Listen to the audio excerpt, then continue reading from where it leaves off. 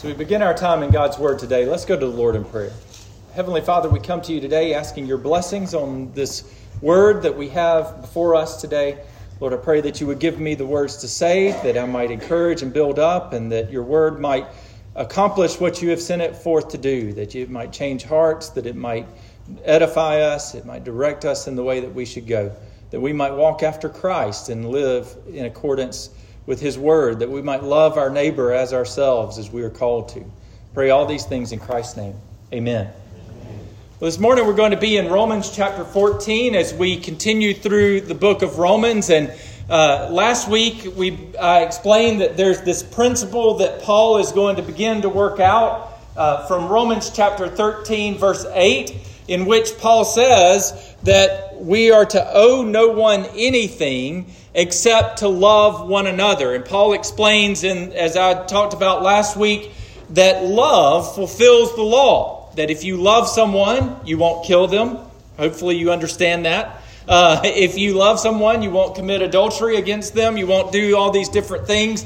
And so love fulfills the law. And so the way that we sacrifice to our fellow man, and particularly to our brothers and sisters in Christ, is by loving one another. So over the next 3 weeks, we're going to work out what that looks like in practical terms. And I will say, as we get into the text today, we're going to deal with some things that everybody in a church deals with, the opinions over preferences and things like that. And I will say, you might feel like after today that this sermon kind of needed a little more explanation. And the reason for that is you need to come back next Sunday to get the rest of the explanation. It's a bait and switch. I know I do it all the time. But you need to come back next Sunday to get the rest of the text. And really you need to come back for the rest of your life, really is what I'm intending. But you need to come back at least for the next 2 sermons to get the full argument that Paul is going to make. But today we're going to deal with how we live as a sacrifice of praise to God by loving our neighbor, particularly as we sacrifice our own preferences, our own opinions, our own judgments, and we refuse to judge other people by those preferences and those opinions. And so let's read together Romans chapter 14, verses 1 through 12 together. And then I'm going to get into the 2 points that I want us to see from this today. Romans chapter 14, beginning in verse 1, God's word says, "As for the one who is weak in faith, welcome him, but not to quarrel over opinions. One person believes he may eat anything, while the weak person eats only vegetables. Let not the one who eats despise the one who abstains, and let not the one who abstains pass judgment on the one who eats, for God has welcomed him. Who are you to pass judgment on the servant of another? It is before his own master that he stands or falls, and he will be upheld, for the Lord is able to make him stand. One person esteems one day as better than another, while another esteems all days alike. Each one should be fully convinced in his own mind. The one who observes the day observes it in honor of the Lord. The one who eats in honor of the Lord, since he gives thanks to God.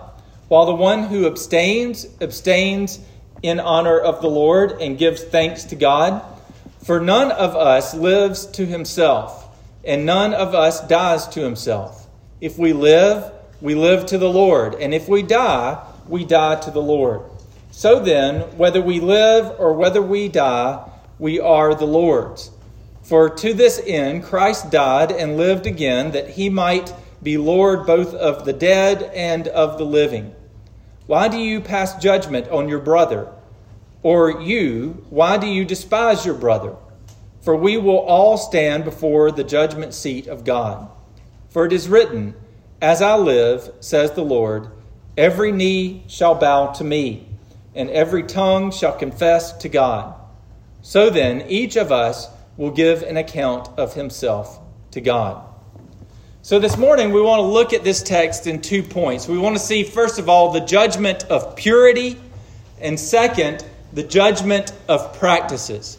But before we get into those 2 points, we need to do a little bit of background work because, quite frankly, we as Baptists especially come to a passage like this with a little bit of a handicap.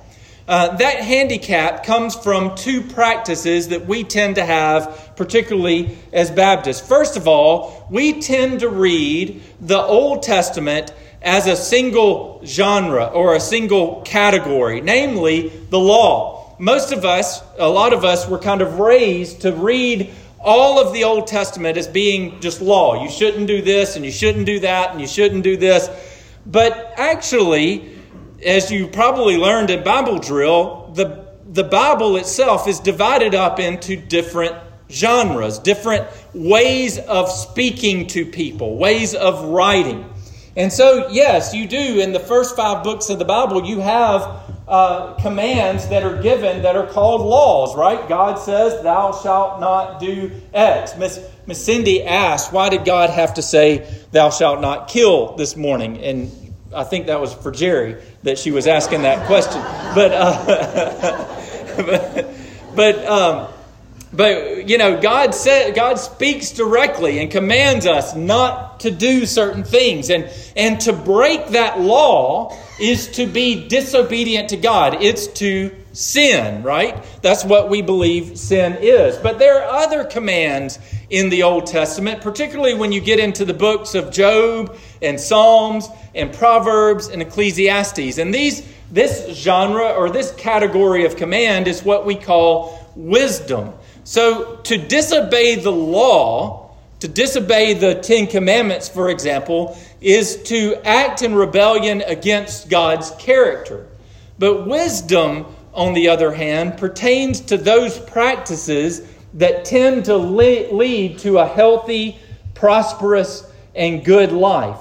So if you break the law of God, then you've sinned. If you fail to follow or understand the wisdom of God, then you probably, more than likely, you will suffer in your life. And that suffering may lead to sin, or that failure to be wise may lead to sin. But a failure to be wise is not sin in and of itself. So let me give you a couple of examples to help flesh this out a little bit more. First of all, consider Proverbs chapter 22, verse 7, which says, "The rich rules over the poor, and the borrower is a slave of the lender." Now, the principle of wisdom there is that if you pursue a loan, if you take out a loan against someone else or from someone else, you could end up being enslaved to that person. Now, we don't have slavery now, but you all know if you don't pay your credit card bill, then you're a slave to the credit card company, right? Because the interest rate is so high that if you ever get behind, you won't ever catch up again. Now, does the Old Testament law forbid borrowing money? No, it doesn't. It forbids loaning money at interest, but it doesn't forbid loaning or borrowing money. And furthermore, I'm willing to bet that the vast majority of us in this room have at one point in our lives or another borrowed money. Either you borrowed it to build a house, or you've got that little piece of plastic in your pocket called a credit card. If you didn't know it, that's borrowing money, because you don't pay for what you use that credit card for right away. You pay for it 30 days later if you pay for it. So you see that either we are all living in sin right now because we've all got a credit card or a mortgage or something like that, and we all need to be brought under church discipline, or we all understand the difference between law and wisdom. We understand that it's probably not wise to go without paying your credit card bill or to go without paying your mortgage. And so we keep up with that. And it's probably not wise to borrow more money than you make in a month because you won't be able to pay it. So we understand and we make that distinction between the law and wisdom.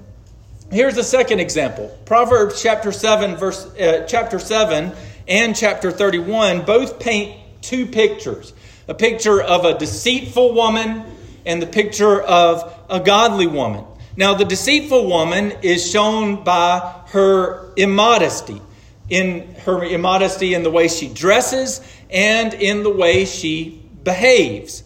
The godly woman is shown by her modesty in both of those things. And now again, there is nothing in the Old Testament law about how you should dress. Now, it does forbid nudity, it does forbid lewdness, it does forbid adultery, but there's no command over the proper pant length is X or the proper dress length is Y. Further, most clothing that women wear today, and I mean everything from capris to two-pieces, most clothing that women wear today would have been considered immodest 100 years ago, right? Your mama would have had a heart attack if she knew that you were wearing capris to church today. Or your grandmama, maybe not your mama, but your grandmama would have had a heart attack about that. She would have had a problem with it. Does that mean that most Christian women today are living in sin? No. It does mean that there should be a standard of modesty, and the wisdom that God gives us is to keep us from walking down the path of sin, which is the point that Proverbs chapter 7 is making. Now, Baptists are also handicapped in the sense that we tend to conflate tradition with biblical truth. We've been greatly impacted as Baptists by a movement called the temperance movement, which was a movement back in the 1800s. And that movement led to a number of assumptions about how you should dress, the hygiene that we keep, family planning, and the use of alcohol and tobacco. Now, I'll say more about tradition here in just a minute, but I want you to recognize, and the reason I go through all of this is because I want you to recognize that when we read a text of the Bible, or when we're considering the way other people behave, and we want to call that wrong, often what we're talking about is wisdom or tradition, not the law. So we have to get that in our heads before we deal with what Paul is talking about here. So with all that said, let's consider the first point that I want to make today, which is the judgment of purity from verses 1 through 4. So here, Paul says that one of the ways that we can love our neighbor is by welcoming those who are, quote, weak in faith. And we do that by avoiding what he calls quarrels over opinions. So to start with, we need to define what Paul means by these two terms. First of all, what does he mean when he says that we are to welcome the weak in faith? And when he says that, he's referring to new believers who are coming out of all these different religions and these different backgrounds, these different practices and baggage that they bring. And remember that Christianity was and still is a multicultural faith. Every day, it's fascinating to think about this, but every day there are people around this world who are added to God's church through faith in Jesus Christ. And when they're added to God's church through faith in Jesus Christ, they don't come in being a perfect Sunday school teacher or Sunday school student. We don't just save deacons to the church, right? We don't just save pastors to the church. We have people that come into the church, come into faith from different backgrounds. They may be Muslim, they may be Hindu, they may be atheist, they may just have a folk religion. They may have all these different beliefs that are wrong or are bad practices. And we don't segregate them off and say, look, you got to get all that right before you can start coming to church with us. You got to get painted up and pretty and know how to dress and know how to act before you come to church with us. And I want you to hear me on this. If you are new to our church or you have been coming and you feel a little out of place, I want you to hear me on this. There is nothing that keeps you this very day from coming to faith in Christ and joining in our fellowship here at Antioch West Baptist Church outside of repentance and faith and obedience to Him in baptism. Nothing else. The clothes you wear doesn't matter. The haircut you have doesn't matter. The food that you eat doesn't matter. The background that you have doesn't matter. What matters is whether you trust in Jesus Christ as your Lord and Savior and repent of your sins and are willing to follow Him.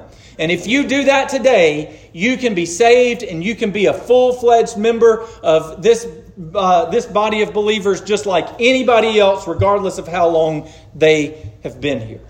And I invite you to do that today. The other term we need to understand is the statement that Paul says that we should not quarrel over opinions. Now, the word opinion means, in the Greek, it means unsettled debate or discussion.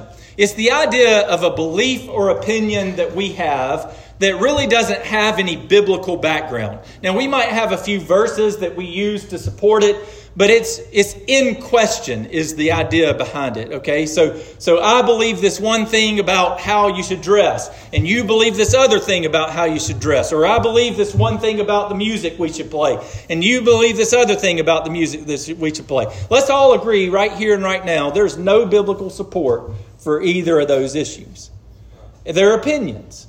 And so when we quarrel over those opinions, we are being unwelcoming to those who might have those opinions or might deal with those opinions.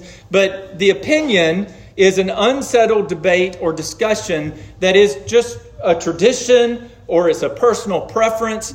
But whatever it is, it's not founded in biblical command. So then Paul turns to an example of what he means by this in verse 2. He says, look, there are going to be these what he calls weaker brothers who are going to join into our fellowship who are coming from a strict religious background. And what he has in view here are people who come out of either out of a pagan background where there was a sacrifice that was given to idols. And when they come into the church, they are coming out of that pagan background, and they see that if you eat that meat, they see there being something wrong with it because it's tainted by that sacrifice that was offered. And then there are other people that, and so they're so committed to that strict religious practice of not eating meat that is sacrificed to all idols that they're willing to just be vegetarians. Now that, let me just say, that's full commitment right there if you're willing to give up steak for the sake of your religious commitment. But they are willing to go so far as to be vegetarians, to keep from eating meat that is sacrificed to idols. And then you have other people, on the other hand, who don't have the first bit of problem with eating meat. In fact, they may even be what's called a carnivore nowadays. They might only eat meat. And so the question is, what do you do in a church where you have one person who is religiously a vegetarian and you have another person who doesn't have the first problem with eating fried chicken or steak? And how do you have them fellowship together as brothers and sisters in Christ? So Paul says that neither should pass judgment on the other. That rather, as verse 4 says, they should worry about their own master, who is Jesus Christ. In other words, if the vegetarian is avoiding meat because he just can't, in good conscience, eat that meat out of concern for falling away from Christ, then he should avoid it. Look, there are people who avoid meat. There are people who avoid certain substances, certain even medications. They avoid those things because they're concerned that if they were to take that or eat that it would cause them to fall back into sin. And so they avoid it to keep from doing that. And if you are avoiding something for that reason, then that's good and you should be committed to it. Because your avoidance of that thing is a submission to Christ. But if the vegetarian is eating their vegetables and avoiding meat so that he might set up an extra level of obedience to God and say, well, look how pious I am. I'm so righteous, I won't even eat meat.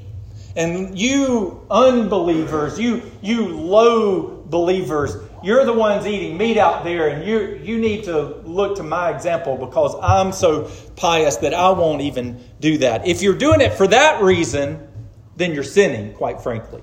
You are setting up a standard, an opinion of man as though it were the law, and you're asking someone to serve you by serving that man-made law that you've made up. In the same way, the meat eater shouldn't give up meat because his pastor is a vegetarian, which let me just say, you don't have to worry about that here, or because someone in the congregation could be offended. His conscience is obligated to Christ and isn't bound by the opinions of men. So, now what I'm about to say, I'm going to need to temper a little bit. But let me just say to start with, I want to be clear that there is room for judgment when it comes to biblical morality. When it comes to disobedience to the law of God, or to something that is a clear command of God, the church has every right and every responsibility to exercise church discipline on someone who is being disobedient to the law of God. So if you're carrying out a sin that is open and clear and is clearly a sin against and a rebellion against God, then the church can, and according to God's word, should judge you and call you to repentance. But, having said that, if you have misgivings about the way people dress, or how they cut their hair, or whether they have tattoos, or what they eat, or whether they smoke, or dance, or have a drink, then you are worried about the wrong things. It is not your authority or your position, especially not as an individual believer, to judge others in their own pursuit of obedience to Christ. So the second point we need to see is the judgment of practices from verses 5 through 12. So Paul moves on to another example of the preferences we might have. And they relate to the religious practices and traditions that we've all grown up with. He says that one man may view one day as important, while another views them all the same. So remember, the Jews were coming to faith in Christ, and they were being joined together in the same fellowship, in the same church with Gentiles who didn't observe the Old Testament feast days. Now, I don't think this pertains, what Paul is saying here pertains to the weekly Sabbath observance. What I think he's talking about here are the special Sabbaths, the special feast days that the Jews observed. And if we were to take this principle and apply it more broadly, this example applies to any practice that we hold dear, that is not expressly commanded for us to do in the New Testament. So let me give you a few examples. Before I say this, let me just say, understand, I am the world's biggest critic of the church growth movement and the contemporary Christian music scene. I think there's a lot to be said about that. There's a lot of problems with it. But if you think that there is anything sacred about the hymns that we sing or the way that we sing them, then you are holding on to tradition for the sake of tradition. You're holding on to it just so you keep your tradition and just so you keep on a lock hold on the way things have always been. So an example of that is I grew up in a very traditional church at First Baptist Church in Greenville. They have an organ and a piano, and that's it, and that's the way they do things. I learned to play the guitar at some point and went on to play the guitar in college for a praise band, and then came back and I've played the guitar a few times here. And I've had people tell me that they just don't like the guitar. And the reason they give for that is, I just think that the piano is much more worshipful. Now, the irony of that is, the more biblical instrument as far as the Bible refers to instruments is actually the guitar. The Bible says in the Psalms, play the lyre. Now a lyre, L-Y-R-E, is an old-fashioned guitar. They didn't have pianos and organs back in the Old Testament and the New Testament. They didn't have those things to play. And so anyone that would say, look, I really think we ought to just have piano and organ. I don't like the clunking that the guitar makes. Now, I get that. It's something that you didn't grow up with and it's a noise to you. But it's a tradition and opinion that you have. If we had someone, and I pray that we do at some point, if we have someone that learns the guitar and they want to cooperate in leading worship in this church, then I hope we as a church body will encourage them to use their gifts and talents for the benefit of our church when that happens. And so those are traditions that we hold to. Those are practices that we hold to. They're not sacred. They're not biblical. They're just our opinions. If you resist any and every change to the way we've always done it, because it's not, quote, the way we've always done it, then you may be judging your brother or sister over a religious opinion, not an actual biblical command. Now, don't get me wrong, tradition is a good thing. I'm not saying that we shouldn't be careful about just changing things because we want to change things. Tradition helps us stay obedient to Christ. So let me give you an example of what I mean by that. So every one of you, or most of you, probably grabbed a bulletin when you came in, right? And you grab that bulletin, and we, as good Baptists, we follow that bulletin. Whether it's right or not, we follow the bulletin, right? Now, is the bulletin commanded in Scripture? No. But it's a tradition that we, especially as Baptists, have. Now, why do we have it? Well, 1 Corinthians chapter 14 says that everything should be done in good order. Paul commands us to keep good order in our worship. So we have a bulletin as a tradition to help us keep good order in our service.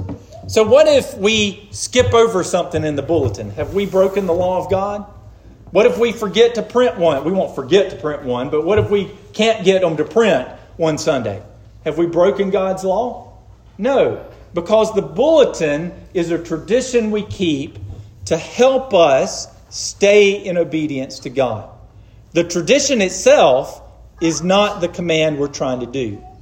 The command is to keep good order in our worship. So how should we respond to that tendency we have to react against those things, those changes or differences of opinion over practice? Paul gives us the answer in verse 8. If we live to the Lord. Everything we do, whether we eat meat or don't, whether we wear shoes or long pants to church, whether we sing hymns or contemporary praise songs, it should all be done for the glory of God, not out of spite, not out of a sense of legalism, not out of a sense of self-righteousness. So, brothers and sisters, this church, Antioch West Baptist Church, should be a welcoming church.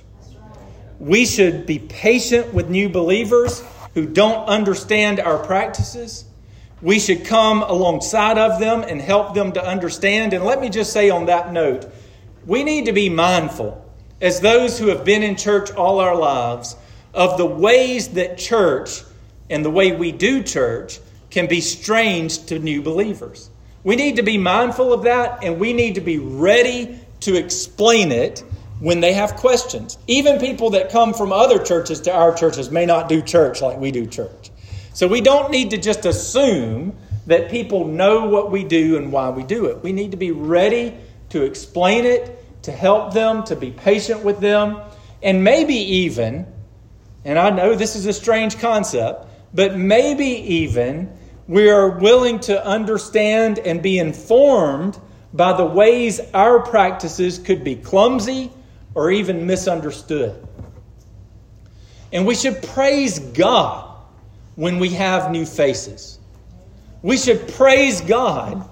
And now she's gone, but I had this point in here before it ever happened. We should praise God when there are squealing babies in the pew next to us, right? We should praise God because He has commanded us to be welcoming and to be loving, to be nurturing, to be caring to those who are new in the faith, who are joining us for the first time or whatever. We should praise God because that is what we are called to do, is to welcome those who are new to the faith, who are growing in their faith. And we should actively pursue those things as we welcome them to our church. Let's pray. Heavenly Father, we thank you for this word. Lord, we know so often and we confess that so often we are unwelcoming. Lord, we are kind of set in our ways, set on a certain tract of the way that we do things. And when people do things differently than the way we've always done them, we can be pretty harsh. We can be pretty judgmental. Or when we have a certain way of living that we've grown accustomed to, and someone comes along who is different than us and doesn't wear the same clothes that we wear, or dress the same way, or cut their hair the same way, we can think that our way of looking, our way of acting, our way of being should be the way that everybody lives, and that has some bearing on our Christian faith. Lord, may we be humble enough to recognize the difference between law and wisdom, the difference between law and tradition. Lord, we appreciate the traditions that have been established in this church and the traditions that have been passed down through the generations. We recognize they're good. But Lord, we ask that you would help us to see where those traditions might be keeping people from feeling welcomed and received into our church. Father, I pray that we would be active in our and concerned about how we are viewed by those who are new to the faith, new to our church, and that we would be welcoming to them as we seek to bring them into the fold and walk alongside of them as we follow after Christ. Pray that you would bless us now as we continue to worship. In Christ's name I pray. Amen.